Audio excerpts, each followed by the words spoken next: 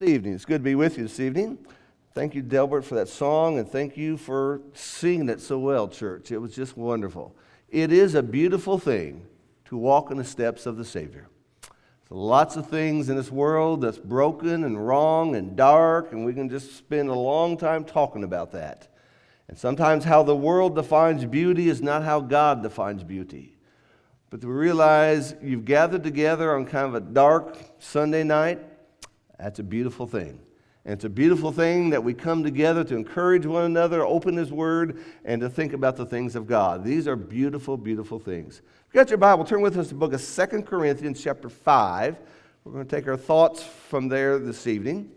In the 1920s, there was a Canadian golfer by the name of David. And he was golfing with his usual foursome one Saturday morning. And he teed off his first shot and went extremely to the right. He bent down, put down another golf ball, and hit another shot. His other players said, "What in the world are you doing?" He said, "It's a correction." And they said, "Why are you going to call this?" He said, "I'm going to call this a mulligan." His name was David Bernard Mulligan. And that's where we get this idea of a second shot, a do-over, a second chance. And how many times in life would we really wish that we could go back and have a do-over? I mean, I think about some classes I took in college and some I took in high school, and I think, I really didn't like the class, I didn't like the teacher, and I would really today like to go back and do over some of those classes. But more importantly, how many conversations have we had that maybe didn't end so well, that we would like to go back and have another conversation? Or maybe there's some events in our life that we would like to go back, knowing what we know today, maybe we'd make better choices, wiser choices, the right choices, if we could go back. But one thing the Bible teaches is you don't go back. The Bible teaches that Jesus forgives us from all of our sins. Acts 22 talks about rise and be baptized and wash away your sins. That slate with God can be pure, but you can't go back. Those things have been done. But what the Bible does teach us is as you look forward, going the other direction, you can change that. And so the Bible gives us some great passages about a new life. For instance, in the book of Romans, in chapter 6, it talks about being baptized and walking in the newness of life. It doesn't have to be the same life. It's not a matter of just adding church to my busy schedule. It is a change, a new life. In the book of Ephesians, in chapter 4, he would talk about putting on that new man, that new person in Christ Jesus. And so this evening, we want to kind of look at that from the book of 2 Corinthians in chapter 5. Our theme this year, of course, is, as we've been talking about, is the idea of finishing what we have started. And in the book of 2 Corinthians, in chapter 5, the Apostle Paul brings up several strong messages, and particularly we're going to focus on verse 17, where he says, "Behold, new things have come." We want to talk about what is new. What came about that's new? Appreciate these first few verses being read to us. One of the things we notice in these first few verses as the apostle brings this up to us, we notice the idea of the desire to be with God. Notice this as he says this in verse 2. He says, "For indeed in this house we groan, longing to be clothed with our dwelling from heaven." What we're clothed with now is not what we will be clothed with. We long for that. In verse 4, "For indeed, while we're in this tent," talking about the earthly body, "we groan, being burdened, because we do not want to be unclothed, but to be clothed in order that what is mortal may be swallowed up by life." The idea that we are burdened. And as was said, we get older. Our tent has a lot of holes in it anymore. And what happens is things just are not the same as they once had been. Again, he says this in verse 5, "Now he who prepared us for this very purpose, God who gave us a Spirit as a pledge." And then he says again, verse 8, he says, "For we are of good courage, I say, and prefer rather to be absent from the body and to be home with the Lord." His running thoughts through all these things is that we want to be with God. And through all this, he lays down some great principles.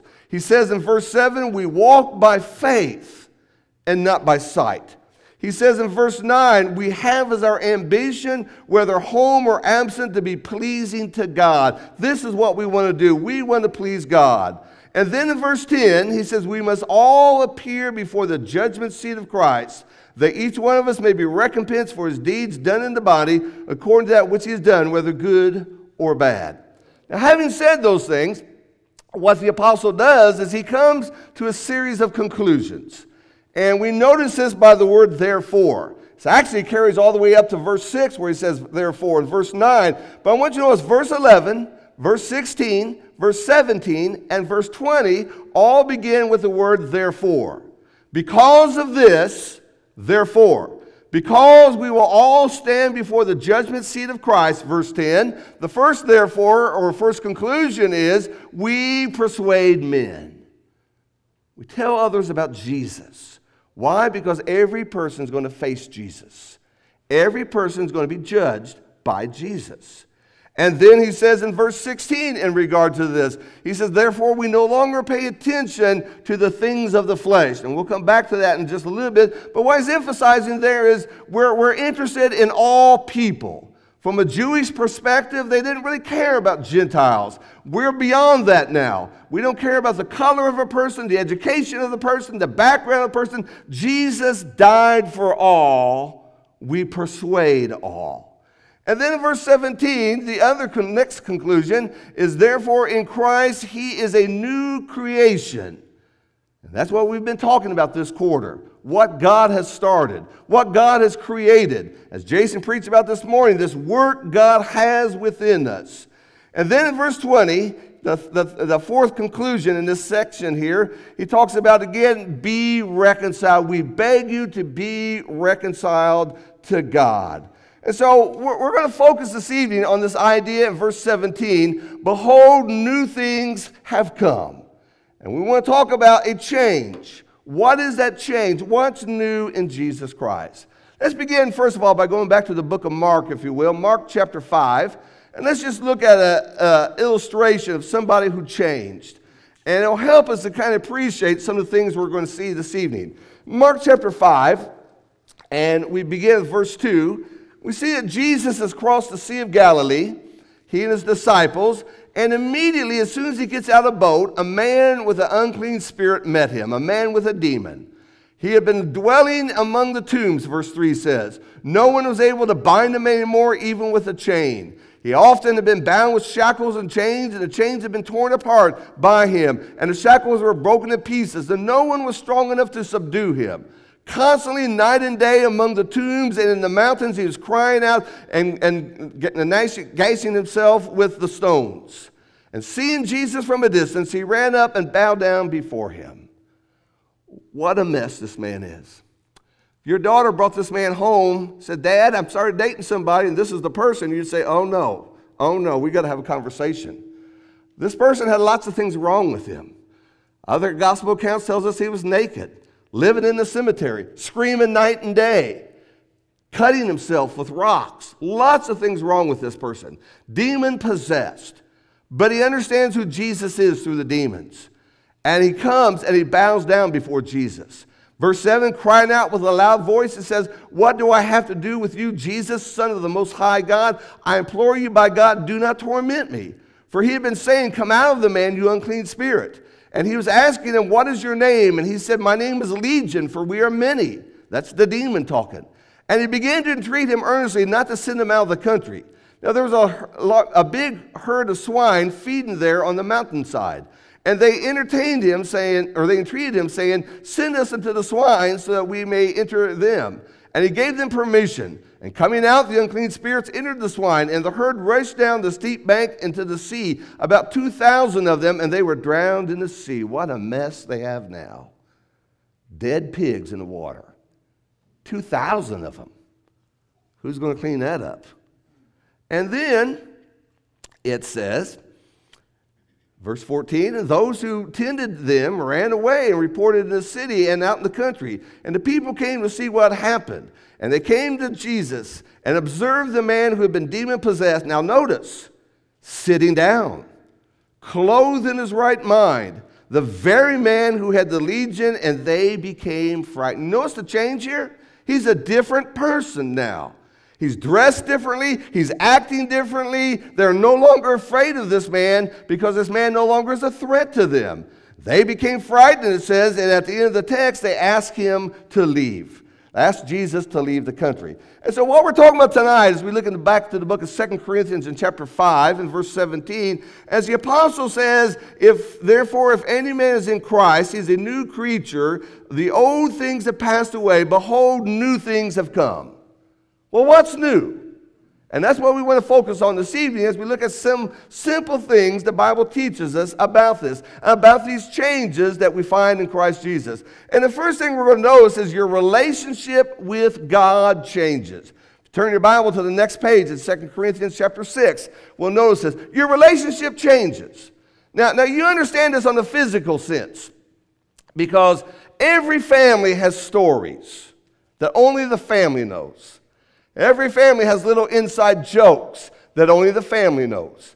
Maybe some scary stories, some scary moments. But just the family knows those things. And so your son or your daughter starts dating somebody, and at first you're a little standoffish because we like you, but you're not in the family.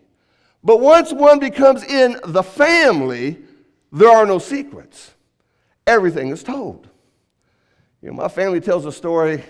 It's about me. It's not a good story. But years ago, we were down in Florida, and we were at some place to eat. And I ordered the food, and I ordered a Coke. Now, to this day, we have a discrepancy about what the man said to me. I believe he said, "What's that?" I mean, what do you mean, what's that? Everybody knows what Coke is. Now, the rest of the family, all my kids, my dear wife, said, "No, Dad," he said, "What size?" But I heard, "What's that?" So I said, "I want a Coke." And the man said the same thing back. To me, he said, "What's that?" Now, the family says, "No, Dad," he said, "What size?" So then I said, "Do you have a Sprite?" And my family just pushed me out of the way. Now, to this day, when we go out to eat, the kids will say, "Dad, do you want us to order for you?" I mean, that's one of those inside family. Every family's got that. And what we see here is what's new is your relationship with God changes. So look with me in the book of 2 Corinthians chapter 6. 2 Corinthians chapter 6. Begin in verse 14. He's describing this relationship that they should not have with false teachers or idols or false gods. Do not be bound together with unbelievers, for what partnership has righteousness and lawlessness, or what fellowship has light with darkness? A lot of times old preachers used to say this is talking about marriage. He's not describing marriage. As we go through the terms, he's going to talk about opposites. God on one side, error on the other side. Verse 15, what harmony has Christ with Belial? Or what has a believer in common with an unbeliever? Or what agreement has the temple of God with idols? For we are the temple of the living God, just as God said, "I'll dwell in them and walk among them. I will be their God, and they shall be my people." Now notice verse 17 and verse 18. Therefore come out from their midst and be separate, says the Lord. Do not touch what is unclean, and I will welcome you, and I will be a father to you, and you shall be sons and daughters to me. You see that?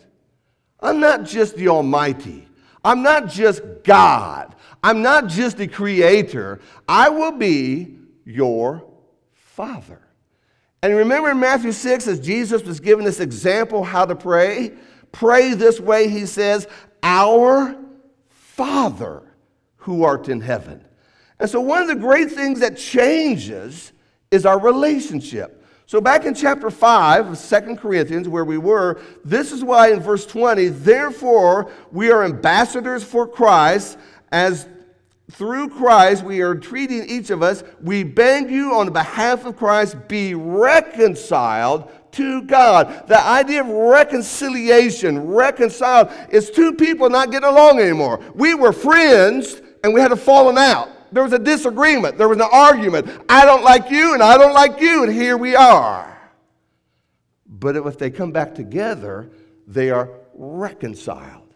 So sin has made us an enemy of God. Sin has separated us from God. Paul says we persuade all men, preach Christ, so we can once again be reconciled. We can be friends with God. That's one of the greatest things about being a Christian, is that he's not just a grand God up in heaven. He is my Father. He is your Father. And when you hear people using his name in a blasphemous way, it ought to offend you. You're talking about my Father. You're talking about one that belongs to me. And so that's the first thing we notice here and how great that is. A second thing that changes as we look through these simple lessons this evening is your thinking changes. And I believe this is the hardest thing, to change the way we think. Because our thinking affects everything. It affects our attitude. It affects our choices, our behavior. Everything funnels through our mind. And so if you change the thinking, you change everything. And what we see from this is it's less thinking about yourself and more thinking about Christ. Less about what I want, less about how I feel, but more about the Lord and other people. Now again, let's just put a couple verses on this. In our 2 Corinthians chapter 5 passage, notice as he says in verse 9, therefore we have as our ambition, whether home or absent, to be pleasing to him. We want to please God. And so that's how your thinking changes. In the book of Philippians, which Jason took us to this morning, turn with me to the book of Philippians. I want to notice about 3 places in Philippians. We begin first of all in Philippians 2, where we were this morning, where he says in verse 5, have this mind or have this attitude in yourselves, which also was in Christ Jesus. Think like Jesus would think. Would Jesus say that? Would Jesus be that way? That's what he's driving at in those verses there. Also in the book of Philippians, in chapter 2, he would say in verse 5, or excuse me, in, where are we at here? Oh, chapter 4 rather, excuse me, chapter 4 and verse 5. He says, let your gentle spirit be known to all men, the Lord is near. There again is that concept of a gentle spirit. Verse 3 of chapter 2 says, make my joy complete by being of the same mind, maintaining the same love, united in spirit, intent on one purpose. Over and over, what the flavor we see in the New Testament is, when you come to Christ, what's new is your thinking changes. And that means you got to purposely purpose that. That means you got to drive at that. You got to work at that. You don't just go along with the flow. You're just not like a river thinking like the world thinks and just accepting what the world accepts. You have to purposely realize, I've got to think differently, because this changes everything. How I see people, how I treat people, all of this changes. Again, back to our 2 Corinthians chapter 5 context, he would say in verse 15 that Jesus died for all, and that they all should live, no longer live for themselves, but live for him who died and rose again on their behalf. There, verse 16, therefore, from now on, we recognize no man according to the flesh. You see that? We don't get impressed about the car you have in the parking lot. We don't get impressed by the labels on your clothes. We don't get impressed by what brand of watch you wear. We don't get impressed by the square footage of your house. We don't get impressed about who you know, who you've met. What impresses us is your faith in Jesus. That's what we recognize. And what we recognize is not that this guy's Gentile, this guy's Samaritan, this is a Roman, this is a Jew. None of those things matter, because Jesus died for all.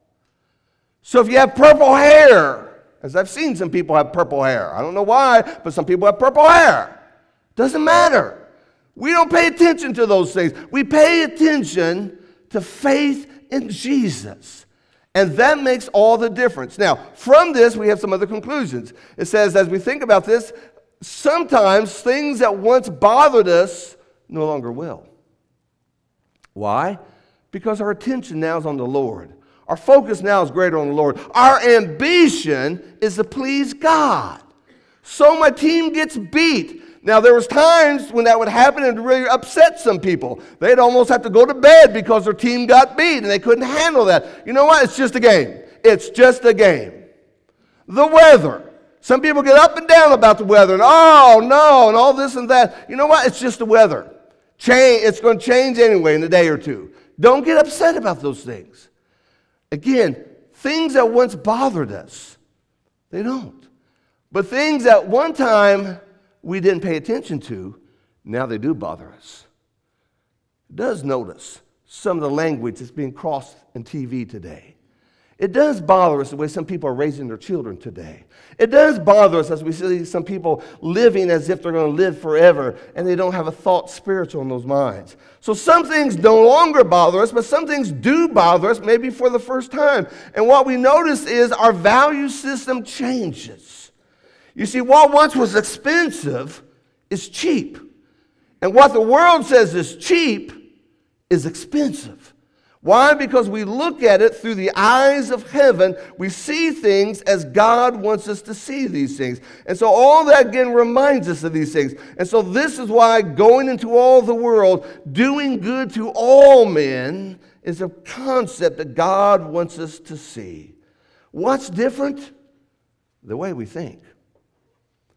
Now, what's sad, and we see this sometimes, somebody will want to be baptized in Jesus, and they'll get immersed, and they'll come out, but nothing changes. Oh, they got wet, but nothing changed. They still think the same way. They're still bothered by the same thing. They still have the same value system. They still only think about themselves. And something didn't work right. Now, it's not the water. It's not the baptistry. It's not the magic in the air. It's the choice you make. And that's what Paul's driving at here with these therefore. Because of this, therefore. That's an action statement. Because of this, I'm going to do this. I'm driving down the road and the light turns red. Because of that, I'm going to stop. That's a conclusion. And Paul's making a conclusion here. Because Jesus died for all. Conclusion. Number 3, what happens, what's new, is that your heart changes. And your heart changes your actions. Again, in the Bible, turn with us to the book of Ephesians, if you will, Ephesians chapter 5. And again, we notice this in several places. Ephesians chapter 5, as Paul talks about the change within them.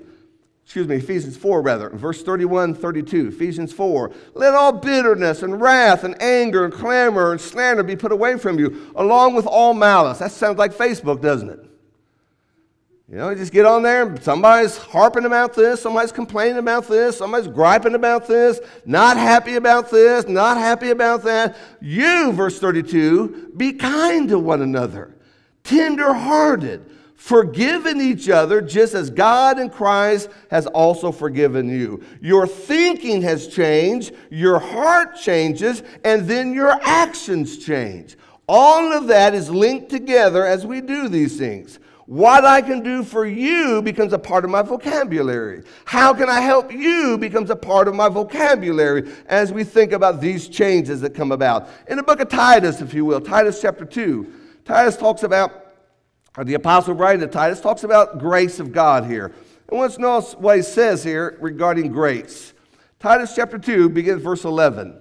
For the grace of God has appeared, bringing salvation to all men. Now we can stop there. Great, strong biblical doctrine point. But there's not a period there. There's a comma. The grace has appeared, bringing salvation, instructing us to deny ungodliness, worldly desires, to live sensibly, righteously, godly in this present age, looking for the blessed hope and the appearing of the glory of our God and Savior Christ Jesus. Grace has appeared, so we ought to change. What's new? I'm a different person. May look the same, my voice may sound the same, may live in the same house, but I'm not the same person. And sometimes people have a hard time with that. Sometimes people have a hard time letting people change. I like the story of these two guys who took their lunch to work. And it was a Friday. Guy opened up his lunch box and said, baloney again. said, I hate bologna. 4 days this week I've had a bologna sandwich. I hate bologna. His friend right beside him says, well, why don't you tell your wife about this? He said, why would I do that? I make my own lunch. And that's the problem people have. Why is my life stinky? Well, who's making your lunch? Why am I miserable? Who's making your lunch? You make your choices. And so what's new is Christ in me. And then the fourth thing that changes, of course, is your destination. We are heaven bound. And that's why this year we're focusing upon how we're going to finish. Once again, in the book of 2 Timothy chapter 4, verses we've been using a lot here these last couple of weeks. Paul would say, I have fought the good fight. I have finished the course. I have kept the faith. In the future there is laid up for me the crown of righteousness, which the Lord, the righteous judge, will award to me on that day, and not only to me, but also to all who have loved his appearing. You see, as one ages, things change.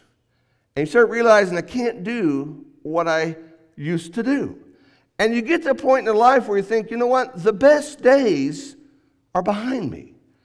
Best days when I felt good, when I thought strong, when I was active, I could do all kinds of things. But when we are a Christian and you look at that and you realize that's not true, because the best days are still to come. The best days are in Jesus. And the best days is what God has ahead of you. I've got to tell you about one of my Christmas presents. I guess I'm going to do this. I don't know. My son Joe, you know Joe. Joe is cut from the same cloth of me, which is scary. But he gave me a little thing for Christmas. But he said, Dad, this is not your real gift. I said, okay, what's my real gift? He said, Dad, you and I are going skydiving. I said, we are. He said, yes. So this spring or this summer, you may be looking for another preacher because there may be a spot on the road. I don't know. I have no idea what I'm getting myself into. But you know, when I was in my 30s, I would say, go for it, let's do it. Now I'm past 30, a long way, I'm thinking, this could be serious. This could really be serious. I better have some ambulance down there when I land. I don't know what's going to happen. But you know, your destination, and we've been talking a lot about that recently. As been said, and as we know so well, we've been to the funeral home a lot of times here lately. And turn with me to the book of John, if you will, chapter 14. John chapter 14. We've read these verses so many times recently in the funeral homes. But it reminds us of something we need to know. It's John chapter 14 and in verse 1, let not your heart be troubled. That means be bothered, be discouraged. Let not your heart be troubled. Believe in God, believe also in me. In my Father's house are many dwelling places. If it were not so, I would have told you. Right there we see the honesty of Jesus. I'm not hiding anything back. What it is what I'm going to tell you. If it were not so, I would have told you. For I go to prepare a place for you. And if I go and prepare a place for you, I will come again and receive you to myself, that where I am, there you may be also. He came into our world so we could go into his world. He died so we might live. And as we get older and older, and this old world seems to get darker and darker, and we may think, you know what, I sure wish things were like they were when I was a kid. I wish we could go backwards. We can't do that. We'll never do that. And don't get down. Don't think, you know what, the best is over. It's past. It's not for the Christian. The best is yet to come. The home with God forever and ever. And so that's why Paul in the book of 2 Corinthians 5 is driving that point so strongly. The idea that here we are and we groan. We groan because we're persecuted. We're groan because we're measured by this world. We're contained by this world. And whatever's in this world affects our physical bodies. But a day's coming when we're going to be clothed by God. These things will no longer bother us. So in the book of Revelation, if you will, in chapter 21, we again come to these familiar verses. In verse 4, as we sang this morning, and he shall wipe away every tear from their eyes. There shall no longer be any death.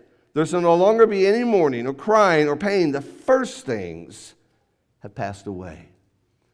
You and I can't not go back, rewind the tape, and do a mulligan on our life. But what we can do is find forgiveness in Jesus Christ. And what we can realize is the way I was is not the way I am, is not the way I'm going to be. I can change, and I can have that new life. I can have a better relationship with God. I can think the way God wants me to think, which is going to affect my actions and my heart and my behavior. And I can be one to say, you know what? Come what may, I'm going to heaven. And nothing is going to stop me from that. And that's how you get through these things. And so that's our thoughts for this evening. We hope it gives you some help and some encouragement as we think about this. As a Christian, got to ask myself, are these things in me? These are supposed to be new things. I should be manifesting these things. I should be thinking differently than the way I was before. I should be acting differently. I should have the hope that God wants to have within me. And if not, let's get these things as God wants them to be. If you're among us this evening, you're not a Christian. You need to see what you're missing. It's not just going to church. It's being part of a fellowship, a part of a family of God.